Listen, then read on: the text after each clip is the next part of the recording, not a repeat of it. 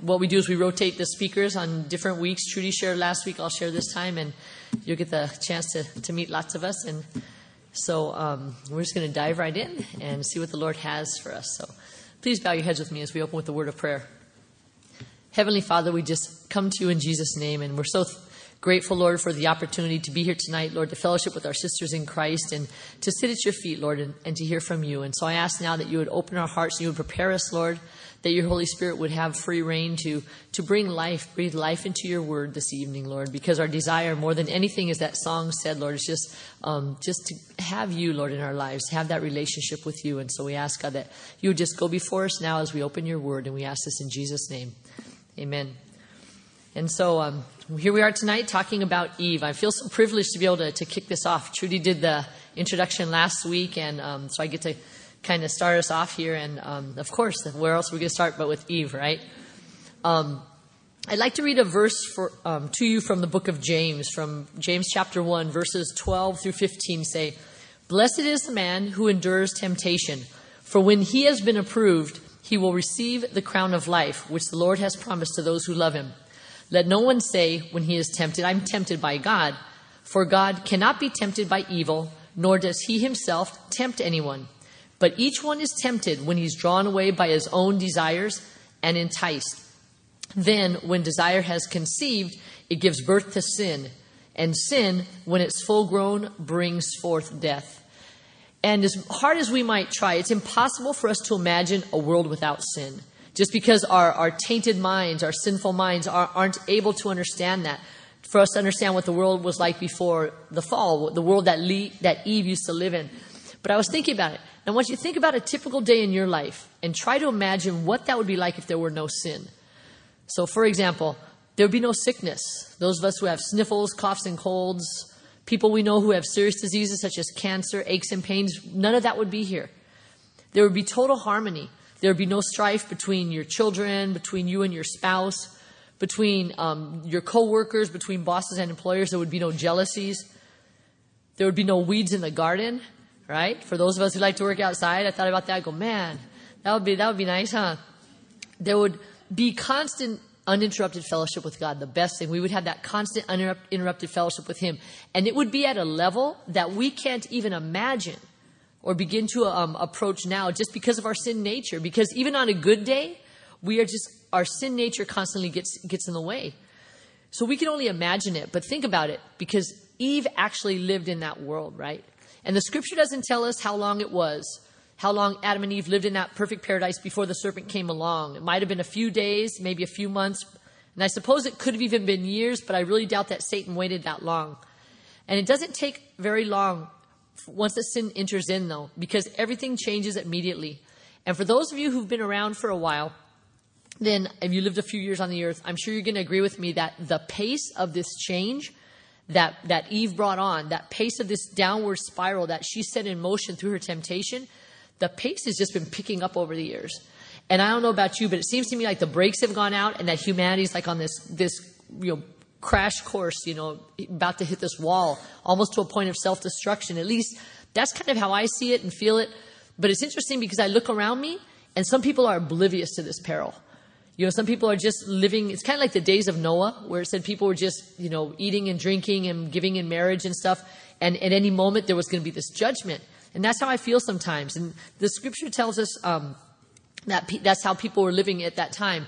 And we have that saying that ignorance is bliss. And I think sometimes people don't know what they don't know. And so we could look around and see the condition of the world, but some people are just clueless as to what's really going on. And so tonight what we're going to do is look at how this whole mess that we're in now, how it first began. And the title of our study is Eve, the woman who yielded to temptation. And what we're going to learn about Eve tonight is going to impact all the other women that we study. Because some of the women that we're going to be studying here through the Old Testament, some of them we should seek to emulate. That is, they have real positive things in their lives.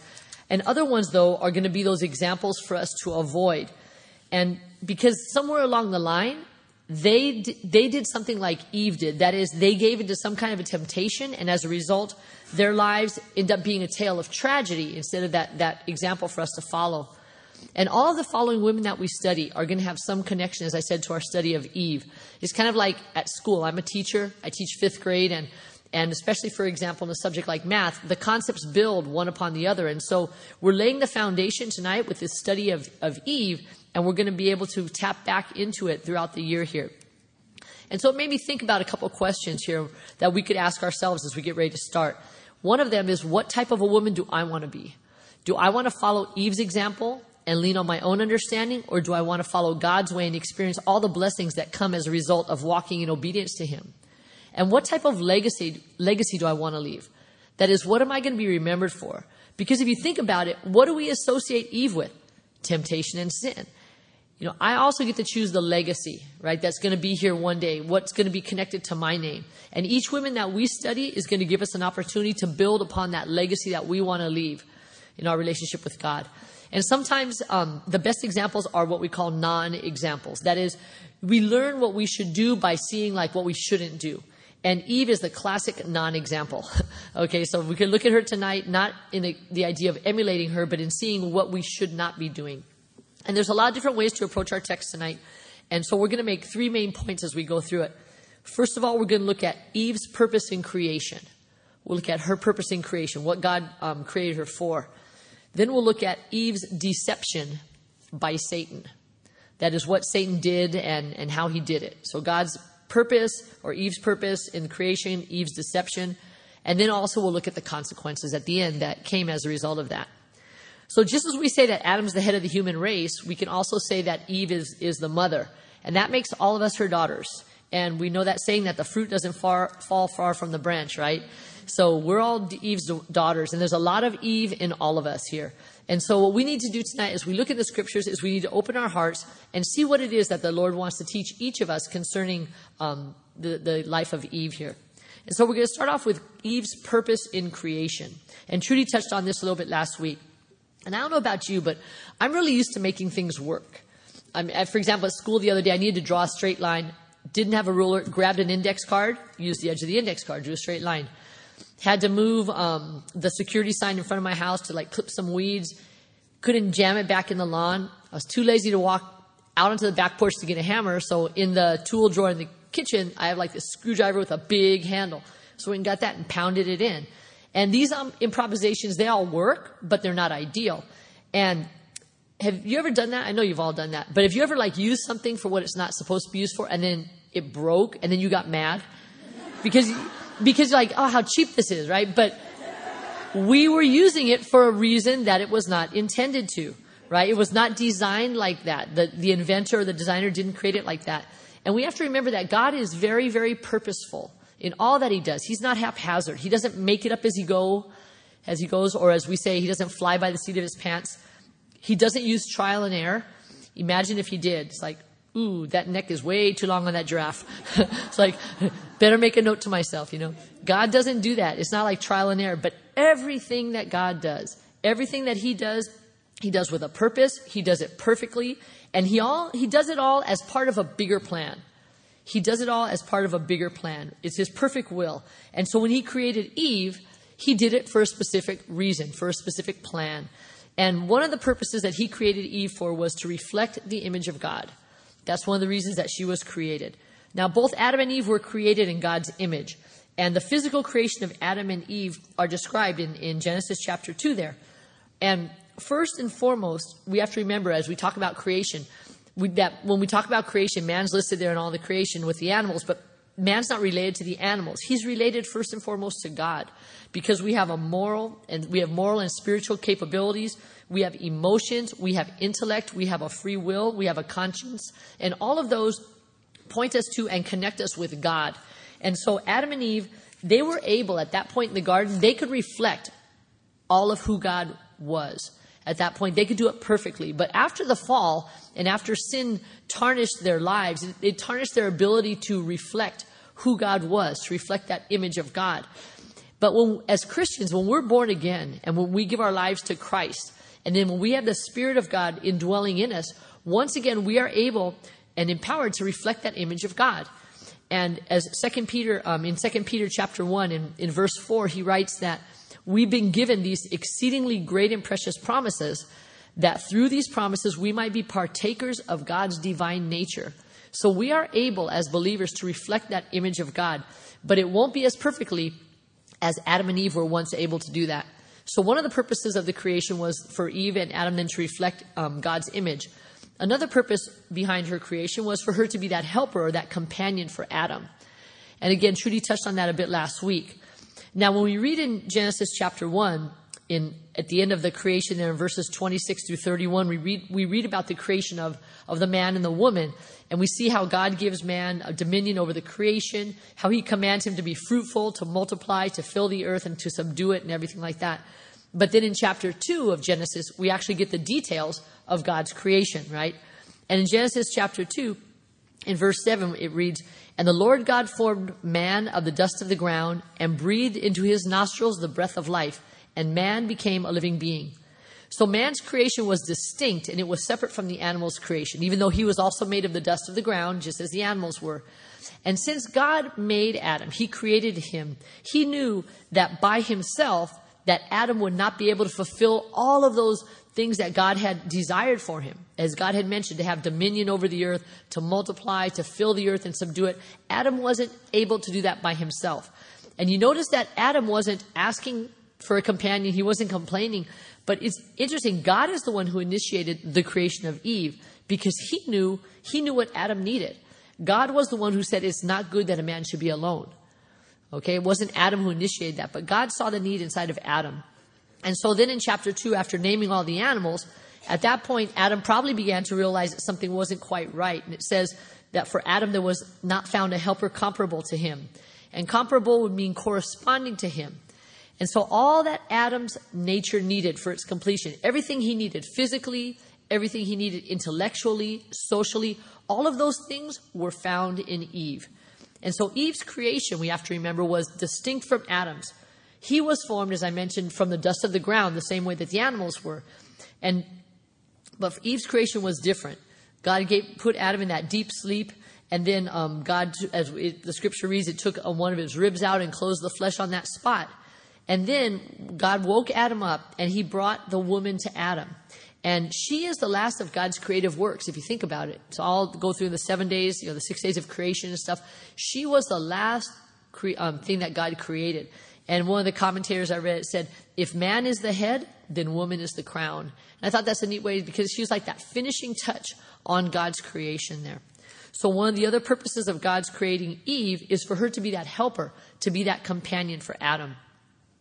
Another reason that God created Eve was to establish that family unit, to create that family unit. Now, the woman was everything that Adam needed in order to be able to complete God's charge to him. Because with Eve by his side, he would be able to do everything that God had wanted. For him to be fruitful and multiply, for him to fill the earth and to subdue it, and to have dominion over everything. So, recognizing her special creation, Adam declares, this is now bone of my bone and flesh of my flesh. She shall be called woman because she was taken out of man. Now, as you go down in Genesis chapter 2 there, we get that verse in verse 24. And that's where, these aren't the words of Adam, but it's probably Moses who wrote the book of Genesis, inserted this where it says, therefore a man shall leave his father and mother and be joined to his wife, and the two shall become one flesh. And so here we see that establishment of a family unit. And regardless of what society believes today, God is the author of marriage, and he's the one who designed the family to be made of a man and his wife. And earlier I talked about making things work. And a lot of times people try to define the family in all sorts of different ways. But as believers, we need to base, we need to base our values and our opinions on what the scriptures say, and not on what society teaches us or even what our own minds or our own hearts say. And so if God's going to be the creator, then he knows what's best for his creation. And so that's the way he set it up. Now, speaking a little bit about creation, just a little side note here. It's just a question for you to think about. Do you really believe the biblical account of creation? Because I know Christians who don't, and I don't know how that works. But if you are a Christian and you entertain other ideas about how we got here, you really need to sit down and do some soul searching with the Lord, because we can't just pick and choose what we believe from the Bible. It is all his inspired word. It's all his inerrant word. And I just want to really encourage those of you who are moms, if you have school-age children, you need to not only teach them, but you need to equip them. Because our faith is something that's rational. Our faith is something that has evidence. And the Bible isn't just a compilation of a bunch of quaint stories, right, that teach us how to live good moral lives. But it's a lot more than that. And you don't have to be some, scholar, some Bible answer man expert, but there are resources. For example, up in our bookstore, things that you can have at hand, things you can share with your children. And you have to be aware, we can't just dismiss questions that people have. Sometimes people are non-believers. They have questions about these things. And we can't just say, well, that's what the Bible says, and just totally turn it over on our faith. That's how I believe it. But there are rational explanations. There is evidence for a lot of this. And so I would just encourage you, that's just something, it's a conviction that I have, because a lot of times we don't have answers. And people are looking for answers today. And so as believers, especially if you still struggle in that area of creation, or did this really happen like this? Yes, it did. All right. Just be assured God's word is true, and this is how it happened. All right. And so we see here in the book of Genesis, in these first couple chapters, we see how God created Eve, and that he created her with a purpose. And he made her for specific reasons. And she would find her fullest satisfaction. She would find her fullest joy if she would fulfill those purposes that God had created her for. But unfortunately, we know instead of following God's plan, she came up with one of her own. And so now we're going to kind of look at the deception, how Eve was deceived by Satan. And this is the heart of our study tonight. And this is where we're going to spend a little bit more time. And we want to look at the passage here in Genesis chapter 3. And we want to see not only what happened to Eve, but more importantly, we want to see what it is that we can learn from it, and then what we can take and apply to our own lives. So I do want to read Genesis chapter 3, verses 1 through 7, where it says, "Now the serpent was more cunning than any beast of the field, which the Lord God had made. And he said to the woman, 'Has God indeed said, you shall not eat of every tree of the garden?' And the woman said to the serpent, 'We may eat the fruit of the trees of the garden, but of the fruit of the tree which is in the midst of the garden, God has said, you shall not eat it, nor shall you touch it, lest you die.' Then the serpent said to the woman, 'You will not surely die, for God knows that in the day you eat of it, your eyes will be opened, and you will be like God, knowing good and evil.' So when the woman saw that the tree was good for food, that it was pleasant to the eyes, and a tree desirable to make one wise, she took of its fruit and ate. She also gave to her husband with her, and he ate. Then the eyes of both of them were opened, and they knew that they were naked. And they sewed fig leaves together and made themselves coverings." Now, there's a lot that the text doesn't say here. For example, it doesn't tell us where Adam was when all this happened. But we're going to focus on what the verses do say here. And there are several clear steps that we can see, and it's really important for us to identify exactly what's happening. Because as I said, God is very purposeful, but so is Satan. He has a plan, he has a strategy, and he just worked it to perfection here in the garden. And the Apostle Paul writes in 2 Corinthians chapter 2 and verse 11, he says, "We are not ignorant of Satan's devices." And I should say, well, we shouldn't be ignorant. We shouldn't be ignorant of what Satan does, because we have God's word. We have the examples that are written in the scriptures. And his bag of tricks is not endless. He uses the same tricks over and over and over again. The same things he used back in the garden, he uses them on you and me. And so we're going to take a look at what happened here with Eve to see what lessons then that we can take from her experience there. So we're going to look at those different steps that were involved in the deception. Here in Genesis chapter 3 and verse 1, it says that the serpent was more cunning. And that word cunning means crafty or subtle, but in a bad sense there. Now we know that God made everything, including the serpent. And when God made everything in chapter 1, his creation, what did he say? It was good.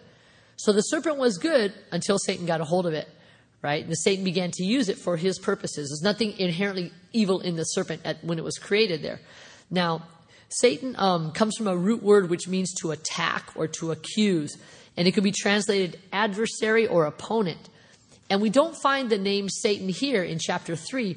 But the words that are spoken by the serpent are in direct opposition to God's commands. And so we know that Satan is the one who opposes God.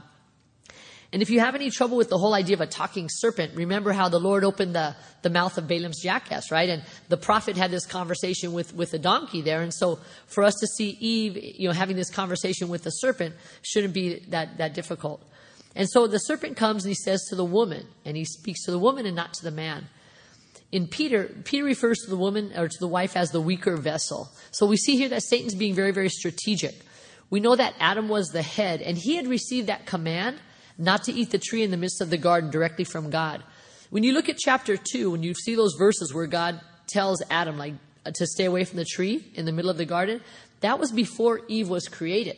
And so if we look at that chronology there, we could say, well, maybe Eve was created after that. And we know that Adam, of course, would communicate with her, but she may not have heard those words directly from God about staying away from that tree there. So for whatever reason, Satan felt that she would be an easier target. And so the first thing that Satan does here is that he sows doubt. He comes to her with a question. Has God indeed said? Another way to translate, you could say, did God tell you that you should not eat the fruit of any of the trees of the garden? Or did God really say so? And I thought it was very interesting here that Satan doesn't deny that God spoke, but what's he doing? He's challenging what God said. It's kind of like saying, are you sure? Perhaps you misunderstood, right? He's not saying God didn't say it. He's like, is this what God said? Are you sure about that? Also implicit in his question here is that whole idea. He's kind of questioning God's goodness. Like, if God really loved you, why would he deny you something? So kind of a subtle undercurrent there. He's kind of like questioning God's goodness there. So first thing he does is that he sows that little bit of doubt. Secondly, we see in verses 2 and 3, that next step is he engages Eve in this conversation. So they have this conversation going on. And it's interesting, and I know you went over this probably in your groups, when Eve responds, she misquotes God. And you can go back up to chapter 2 in verses 16 and 17, which is where God actually told them about the tree and stuff. And then you compare to what Eve says. And there's three things that she did actually. She left something out. I don't know if you picked that up. She left something out because God had said, of every tree in the garden you may freely eat. And Eve just said, we may eat the fruit. But she didn't say freely. And you think, well, it's not a big deal. But that word talks about God's generosity, God's goodness. You may freely eat. And she's, well, he said we could eat. Okay? So she left something out of God's word. And then she added something to God's word. And that's a real clear one. That's a real obvious one. She says, you shall not eat it nor touch it. So she added something to what God had said. So she left something out. She added something. And then she changed something also. Because God had said, you shall surely die. And she said, lest you die. And you think, well, what's the big deal?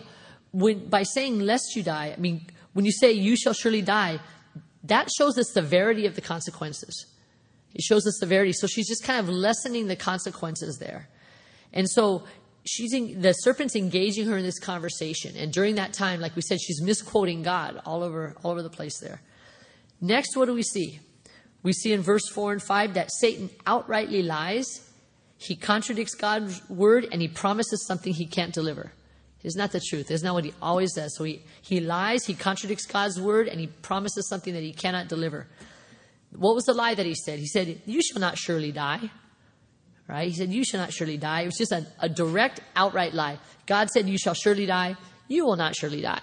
So at this point, all of a sudden, Eve has a decision to make. She has to decide now who she's going to believe.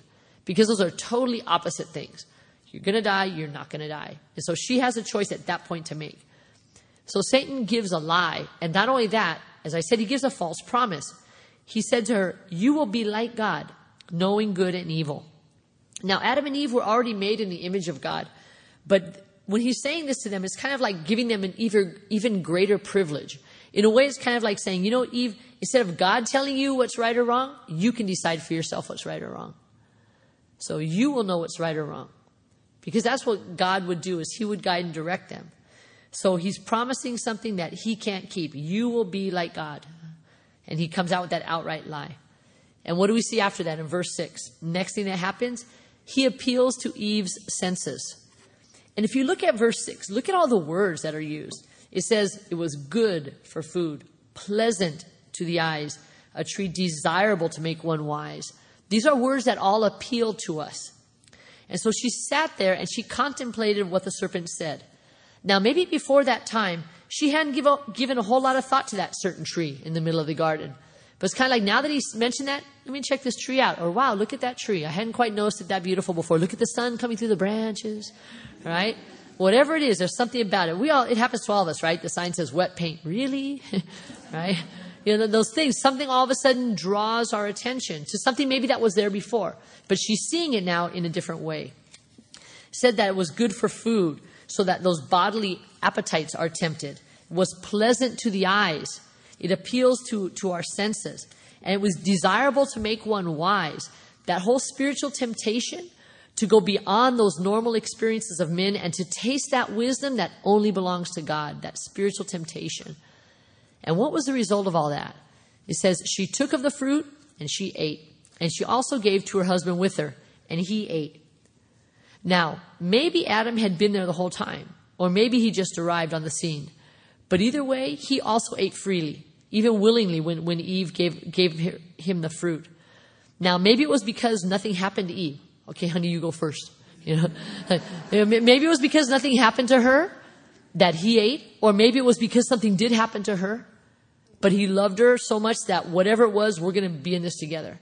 We don't know, but he also freely took of that. So she didn't twist his arm. She offered, she gave it to him, and he also ate.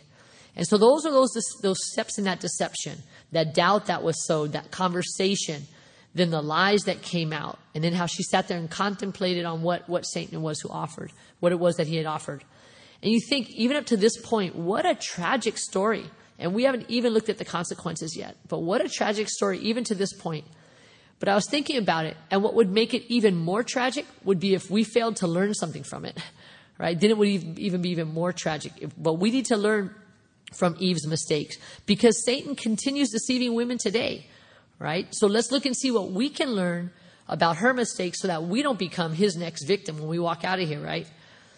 There's a book called Lies Women Believe and the Truth That Sets Them Free by a woman named Nancy Lee DeMoss. And she summarizes the events in Genesis chapter 3 in just a real concise way. And she talks about how the same things happen to all of us. I mean, we follow Eve's example, but the way she says it, she goes, first you listen to the lie, you dwell on the lie, you believe the lie, and then you act on the lie. And that's what she did. She listened to it, she dwelled on it, she believed it, and as soon as you start believing a lie, sooner or later you're going to act on it, right? And that's what Eve did, and it happens to us. But we don't have to. The thing is, we don't have to give in to those deceptions, to those temptations that Satan presents to us. So here are some things that we can do then as children of God to keep from falling into those same traps. So I'm going to go back through and look at those things that happen and look at how we can avoid them. So the first thing that happened is that Satan sowed doubt. He caused Eve to doubt. Remember, he didn't deny that God said something. He just caused Eve to question what it is that God had said. And Satan does that with us today. So the question for us is, how do we know if what it is that we're hearing is a lie or if it's true? Because sometimes we wonder, okay, Lord, is that you? Right? Is this the truth or is this not you, Lord? And the way that we're going to know is we have to compare it to the scriptures. We have to compare it to the word of God. For example, let's say your boyfriend just broke up with you, or maybe your husband walked out on you. And so you're sitting there alone and you begin to hear this little voice that's saying, you're worthless. If he didn't love you, what makes you think that God does? Right?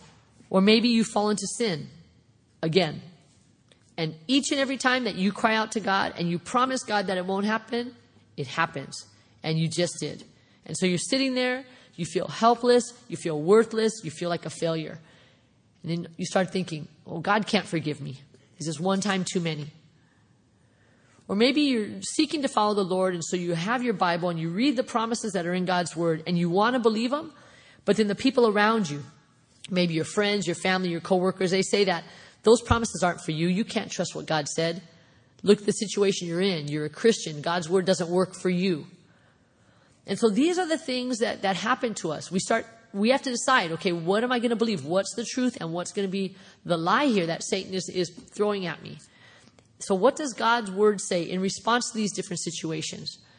Well, we know in John 3:16 it says, for God so loved the world that he gave his only begotten son, that whoever believes in him would not perish but have everlasting life. So in those times when we feel unloved, God sacrificed his son for us. He loves us. He loves you regardless of the situation you find yourself in. What about that time when we fall into that sin again and again, right? In 1 John 1:9, it says, if we confess our sin, he is faithful and just to forgive us of our sin and to cleanse us. Psalm 103:12 says, as far as the east is from the west, so far he's removed our transgressions from us. It's not like one too many times. If I come to God and repent, the Lord will forgive me. When I repent, his word promises that forgiveness will be there for me. Or that situation about God's promises, can we depend on those promises? It says in Psalm 118, better it is to trust in the Lord than to put your confidence in man. And we all know that. People fail us. People fail us all the time. Even doing their best, they fail us. But we can put our confidence in God. Isaiah 26:4 says, trust in the Lord forever, for in the Lord Yahweh is everlasting strength. He will not fail you. His promises are true. What he says in his word is true. You can hold that. You don't have to doubt that. So when we doubt God's word and we doubt who God is, we're opening the door for Satan to come into our minds and for him to come in and start doing that destructive work. So we have to be able to distinguish between what's true and what's a lie. And the way that we do that is by knowing God's word. Jesus said in John 17:17, sanctify them by your truth. He's talking to the Father. He's praying, sanctify them, Father, by your truth. Your word is truth. God's word is true. That's how we distinguish between that lie and what is true. And in those moments we find ourselves beginning to doubt, we can pray, as it says in Mark chapter 9, Lord, help my unbelief. Lord, I want to believe. Lord, help my unbelief. And he will. He will. So we have to know God's word. We have to be able to know his word so we can identify the truth and so we don't fall prey to the doubt that Satan wants to sow into our lives. So that's one thing we can do, is to not give place to that doubt. We need to know God's word. Secondly, what does Satan do? Remember, he began to engage Eve in this conversation. The book of Proverbs admonishes us not to answer a fool in his folly. And we all do that. We'll walk away from people sometimes who just want to have this dumb argument or something. But yet it makes me think, routinely though, we'll engage Satan in these conversations. And they aren't actual maybe verbal conversations like Eve's was, but these conversations happen in our mind. And you know what I'm talking about. And Satan knows that if he can control your mind, he can control you. If he can control your mind, he can control you. Warren Wiersbe in his book, The Strategy of Satan, says, why would Satan want to attack your mind? Because your mind is the part of the image of God where God communicates with you and reveals his will to you. That's why your mind is important. That's where God reveals his will to you. So if Satan can mess with your mind, then you won't be able to know the will of God for your life. Right? And that's what Satan's plan is. He wants to bring as many people to hell with himself as he can. He wants to take people away from God's plan. So if he can mess with your mind, then you will not be able to understand God's will and God's plan for your life. So when Satan begins to speak to you, he begins to speak to me and plant those ideas in our mind, you don't need to listen to him, as Eve did. And certainly we don't need to sit there and answer him back, right? As Eve is, have this conversation with him. In 2 Corinthians chapter 10, in verses 3 through 5, the Apostle Paul says, though we walk in the flesh, we do not war according to the flesh. For the weapons of our warfare are not carnal, but mighty in God for pulling down strongholds, casting down arguments and every high thing that exalts itself against the knowledge of God, bringing every thought into captivity to the obedience of Christ. That's what we need to do with our thoughts. When my mind starts wandering and I start hearing those things, I start entertaining those ideas, I need to bring those thoughts captive, not let them wander. I control what I think about. And I think James says it best when he says, resist the devil and what? He will flee from you. If I engage him in a conversation, is he going to flee? No. He's going to sit there and keep chatting with me, right? But we resist the devil and he will flee. And so the battle a lot of times is for our mind. And so what does the Apostle Paul tell us? What should we fill our mind with? He says in Philippians chapter 4 and verse 8, he says, finally, brethren, whatever things are true, whatever things are noble, whatever things are just, whatever things are pure, which are lovely, whatever things are of good report, if there's any virtue or if there's anything praiseworthy, then meditate on these things. These are the things we need to fill our minds with. Now, as Eve spoke with Satan, she misquoted God. Remember? She left something out, she added something, and she changed what God had said. And so as we learn God's word and we use God's word, we have to be careful, though, that we're not taking something out of context in order to support our own ideas. God's word is true. That's what's going to help me learn the difference between what's true and what's a lie. But I can't just grab a verse out of nowhere and just use it for a situation that I'm in. So be sure that that doesn't happen. So we want to keep our thoughts in captivity. We can't let our thoughts just run wild. We have to keep them bring them into that obedience according to God's word. And that's another way that we can resist that temptation, that deception that Satan brings. So one thing we said is don't let Satan sow the doubt. We need to keep our thoughts under control. Don't let them wander all over the place. What else was it that Satan did when he deceived Eve? He told a lie, right? He told a lie and he contradicted God's word, and he promised something then that he could not deliver. And, when Satan comes and lies to us, just like he came and lied to Eve, we also have to make a choice. And we need to decide who we're going to believe. If we're going to believe God or if we're going to believe Satan. Numbers chapter 23 and verse 19, Moses writes, God is not a man that he should lie, nor a son of man that he should repent. Has he said, and will he not do it? Or has he spoken, and will he not make it good? God is not a man that he should lie. So we wonder, okay, God says something, Satan says something. Who am I going to believe? God's not a liar. On the contrary, though, we know that even Jesus himself, in John chapter 8, in verse 44, speaking about Satan, what did Jesus say? He was a murderer from the beginning, and he does not stand in the truth because there's no truth in him. When he speaks a lie, when Satan speaks a lie, he speaks from his own resources, for he's a liar and the father of it. Let me think. Who am I going to believe? The father of lies when he comes and talks to me? Or God who cannot lie? Right? And Satan constantly lies to us. He lies to us all the time. A lot of times his message comes from the world that's around us. Things like, buy this or do this and you'll be happy. Right? And we chuckle and it sounds silly, but we fall for it all the time, don't we? Dress a certain way and you'll be popular. Get into this relationship and you'll be happy, you won't be lonely. I mean, those are his lies. Just because they don't come from a serpent or come from the guy in the red PJs doesn't mean it's not from Satan. You know what I'm saying? The world around us is under his control, under his dominion. Another one of his lies is that you can disobey God and not suffer any consequences. Or the consequences will be a lot less, right? They won't be as bad as it sounds. And I think that's probably one of the most devastating lies. That's kind of like what he told Eve. Remember, he said, you'll be like God. But what did God say? No, you will surely die. Right? So Satan has us to try to believe that we can disobey God and it's not a big deal. So you can date that non-believer, you can marry that non-believer, and nothing's really going to happen. I mean, come on, he said he'll go to church with you. Right? And what do? We just we believe these things. Or you can handle that, those drugs or that alcohol or being alone with your boyfriend, whatever that thing is, you can handle it. You've done it before, you're strong, nothing happened. Those are lies. Those are lies that come from Satan. And that whole idea that you can do these things and there aren't going to be consequences, or the consequences won't be as bad as it sounds, right? There was a Puritan pastor named Thomas Brooks, and he wrote, Satan promises the best, but pays with the worst. He promises honor and pays with disgrace. He promises pleasure and pays with pain. He promises profit and pays with loss. He promises life and pays with death. Isn't that the truth? He cannot deliver. He promises everything, but he cannot deliver. So we can't believe those lies of Satan, ladies, because he can't deliver what he promises to us.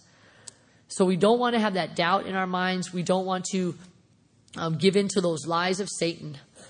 And what was the other thing that happened at the end of that temptation? Remember how Satan appealed to Eve's senses, right? He appealed to her senses.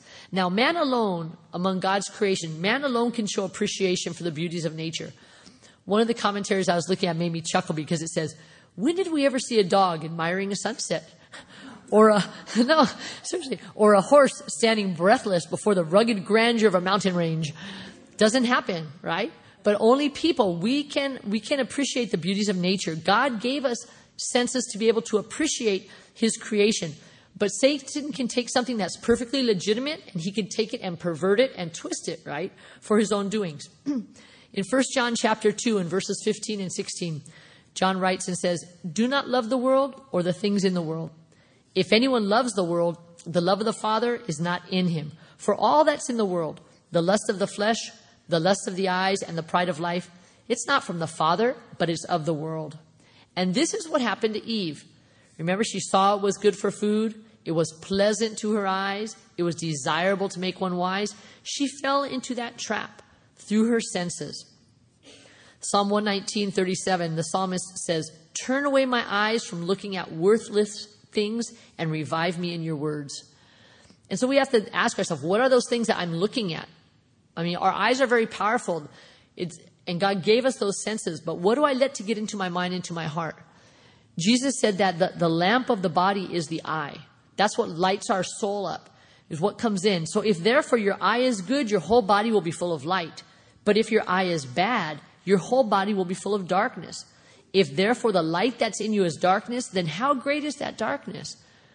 If I let darkness enter in when light's supposed to be coming in, then I'm deceiving myself. Instead of being full of light, I'm full of darkness.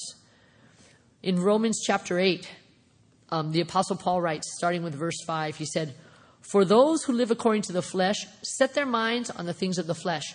But those who live according to the Spirit, the things of the Spirit. For to be carnally minded is death, but to be spiritually minded is life and peace. Because the carnal mind is enmity against God. It's not subject to the law of God, nor indeed can it be. And so then, those who are in the flesh cannot please God. But you are not in the flesh, but in the Spirit, if the Spirit of God dwells in you." So we don't want to get into the lusts of our flesh. We don't want to be swayed by the things that we see. And this is Eve's deception. That's what happened to her. But those are some ways that we can keep from falling into those same traps that she herself fell into. Not allowing Satan to sow that doubt, to know the difference of the truth of God's word so we don't believe the lie, and then not allowing ourselves to be carried away by our senses. The end of chapter 3 then deals with different consequences. And I don't know what Eve thought would happen, but I'm sure that she didn't expect to set off this chain of events that were going to reverberate, throughout history there. The results that God promised, they came immediately. But what about what Satan promised? It never materialized, right? Like we said, he promises things that he can't deliver. I'm not going to read the verses, but I want to go through and look at some of those consequences here. And one of the first consequences we see in Genesis chapter 3 and verse 7 is the shame, right? Their innocence was gone. In its place, there was guilt and there was shame. And there was an immediate change in Adam and Eve's, in their relationship with each other and also in their relationship with God, right? So they sought to cover their nakedness. As soon as they heard the Lord coming, what did they do? They ran and they hid. So not only did they have shame, but their fellowship with God was broken. That was another consequence. Their fellowship with God was broken because now their hearts were filled with shame, and so they fled from God, and he came looking for them. And I thought it was interesting. He didn't come with an accusation. He just came with a question. What does he ask Adam? Where are you? Right? And Adam was keenly aware of the effects of his sin. He knew he was naked, but it's interesting because he didn't quite get what I don't think happened, because he blames the wrong thing. He goes, I was afraid because I was naked. It's like, no, you were afraid. It wasn't because he was naked, but because he had violated God's word, right? And so God points that out to him by kind of taking him through it there. And he says, have you eaten of the tree which I command that you shouldn't? It's kind of like, Adam, think, like, this is what happened. There's a connection here, right? And then we know what happened, how Adam, first of all, he blamed the woman, and then he did admit he did it. And then Eve, following his example, did the same thing. She blamed the serpent, and then she admitted it. So they both eventually fessed up to it. Now, when God said to Eve, he said, what is this you have done? In the Hebrew, it's actually written a lot stronger. It's more like, why have you done this? Looking at her like that. So she admitted that she was beguiled or deceived, that the serpent had deceived her, and then she had eaten. So God begins to pass the judgment, like in a courtroom, a judge there, and that was a sentencing now. They've been found guilty, so these are the consequences. And we know the first one went to the serpent itself, the physical animal, where God's saying that's going to be on its belly. But then God also judges Satan. And he says, I will put, in verse 15 of chapter 3, I will put enmity between you and the woman, between your seed and her seed, and he shall bruise your head and you will bruise his heel. And we know that when it says to bruise your head, that talks about that ultimate destruction of Satan at that second coming of Christ. But then it says that Satan is going to bruise his heel. And it talks about the first coming, because that's when Satan thought he had that victory over Jesus. Right on the cross, he was like, at that temporary, he thought he had that victory, but it was not a mortal wound, like we know that Christ, through his resurrection, was able to be victorious there. There are consequences for Eve, also for her disobedience, right? The pain at childbirth, and also that marital strife. That relationship that God had ordained with Adam as its head, that family relationship, that marital relationship, instead of being a source of blessing, now it was going to become a source of trial and woe for Eve. And Adam's punishment, we know what? The ground was cursed for his sake. and that he was also, God confirmed his mortality, because God said that physical death will take its toll one day, when he said, and to dust you will return. So it's confirming that one day that their lives had now become mortal. And what else we see here is that the paradise is lost. But I thought it was interesting. They lost the paradise, but God didn't destroy the paradise. God sent them out of the garden, but God didn't destroy it. And so it's almost like giving them a little glimmer of hope that one day they might once again be able to walk in that garden and have that fellowship with their Creator. Because God just didn't wipe it out, but he took them out of the garden there. Now, there were a couple other things in this chapter. They weren't necessarily consequences, but just to finish off the chapter here, we know in verse 20 that Eve was given a new name. And it just kind of hit me. I thought this was really silly. But, we keep talking about Eve, Eve, Eve. But she wasn't even called Eve until after the fall. You noticed that, right? She didn't even have a name. She wasn't called Eve until verse 20. The whole time she was the woman, the woman, the woman. So, we always talk about Eve. Well, I should have in my study been saying, well, the woman did this, the woman did that, because she wasn't Eve yet. But anyways, it kind of hit me. It's like, wait, now she's Eve, So anyways, but the name Eve, it means the mother of the mother of all living, or life giver. And it's kind of neat because some people think it's kind of a connection. You know how God had given that prophecy that in Genesis 3:15 about the seed of the woman? So even in spite of all the problems that they had incurred here, that there was going to be life afterwards. There was going to be hope. And so the name of Eve was given to her. And we know also in verse 21 that God had provided the animal skins for them. And it wasn't out of a fashion statement or anything like that. But it was to show, I think part of it was to show just how devastating sin was. I mean, if you think about it, in Eden, there in paradise, blood was shed for the very first time. No blood had been shed to that point in God's creation. But there in the paradise, blood was shed for the first time in history. And imagine the horror of Adam and Eve watching this. These creatures taken, God killing these creatures and transforming their skins into their clothes. And just the impression that made on them of just what happens, what sin does to us. And what a vivid picture for us of the sacrifice of Christ that would one day provide atonement for all of us. But the impact that must have made on them had just been tremendous, because those things, they had never seen that kind of stuff before. And so we go through chapter 2 and 3, we see Eve here, and we know that she was known as the woman who yielded to temptation. And I think what a sad way to go down in history, right? I mean, century after century, by the whole human race, she's blamed for sin entering into the world, right? She's the butt of jokes, she's mocked, she's cursed, she's reviled. And I thought, how sad, what a depressing legacy, to be known for that. And as I said earlier, we're her daughters, like it or not, right? We are her daughters. And there's no denying that she blew it. But then the question is, what about us, right? What are we going to do? Because each day we're faced with a choice of either believing God and obeying him, or what? Believing that lie that Satan puts out there and obeying him. And maybe you're thinking, well, the stakes aren't as high, right, as they were for Eve. It's not like my disobedience is going to take down the whole human race. But if you think about it, we need to remember that our decisions for both obedience or for disobedience, those decisions not only affect us, but they have a huge impact on the people around us. My family either reaps the benefits when I obey God and walk in his ways, or they pay the price when I follow Satan's lies and live according to the desires of my flesh, right? My coworkers, my classmates, even people I don't know who are watching my life, they're either blessed by my words and my actions when I yield to the Holy Spirit, or they're turned off to the message of the gospel when they see my hypocrisy and my self-serving attitude. And more than anyone else, I'm the one who's blessed. I'm the one who receives the benefit when I walk in obedience to God's word. Or I'm the one who reaps those consequences when I yield to the temptation and I buy into those lies of Satan. So I want to read one more time that verse I read in the beginning from James, where it says, "Blessed is the man who endures temptation, for when he has been approved, he will receive the crown of life, which the Lord has promised to those who love him. Let no one say when he's tempted, I'm tempted by God, for God cannot be tempted by evil, nor does he himself tempt anyone. But each one is tempted when he's drawn away by his own desires and enticed. And then when desire has conceived, it gives birth to sin. And sin, when it's full grown, brings forth death." So we can't blame Satan, ladies. We can't blame the kids. We can't blame the dog. We can't blame anyone except ourselves when we give into temptation, right? Because we have God's word. We have his armor, as you read about in your homework in Ephesians chapter 6. We have his Holy Spirit indwelling us. And more important, we have Jesus in heaven making intercession for us at this very moment at the right hand of the Father. Jesus is praying for us.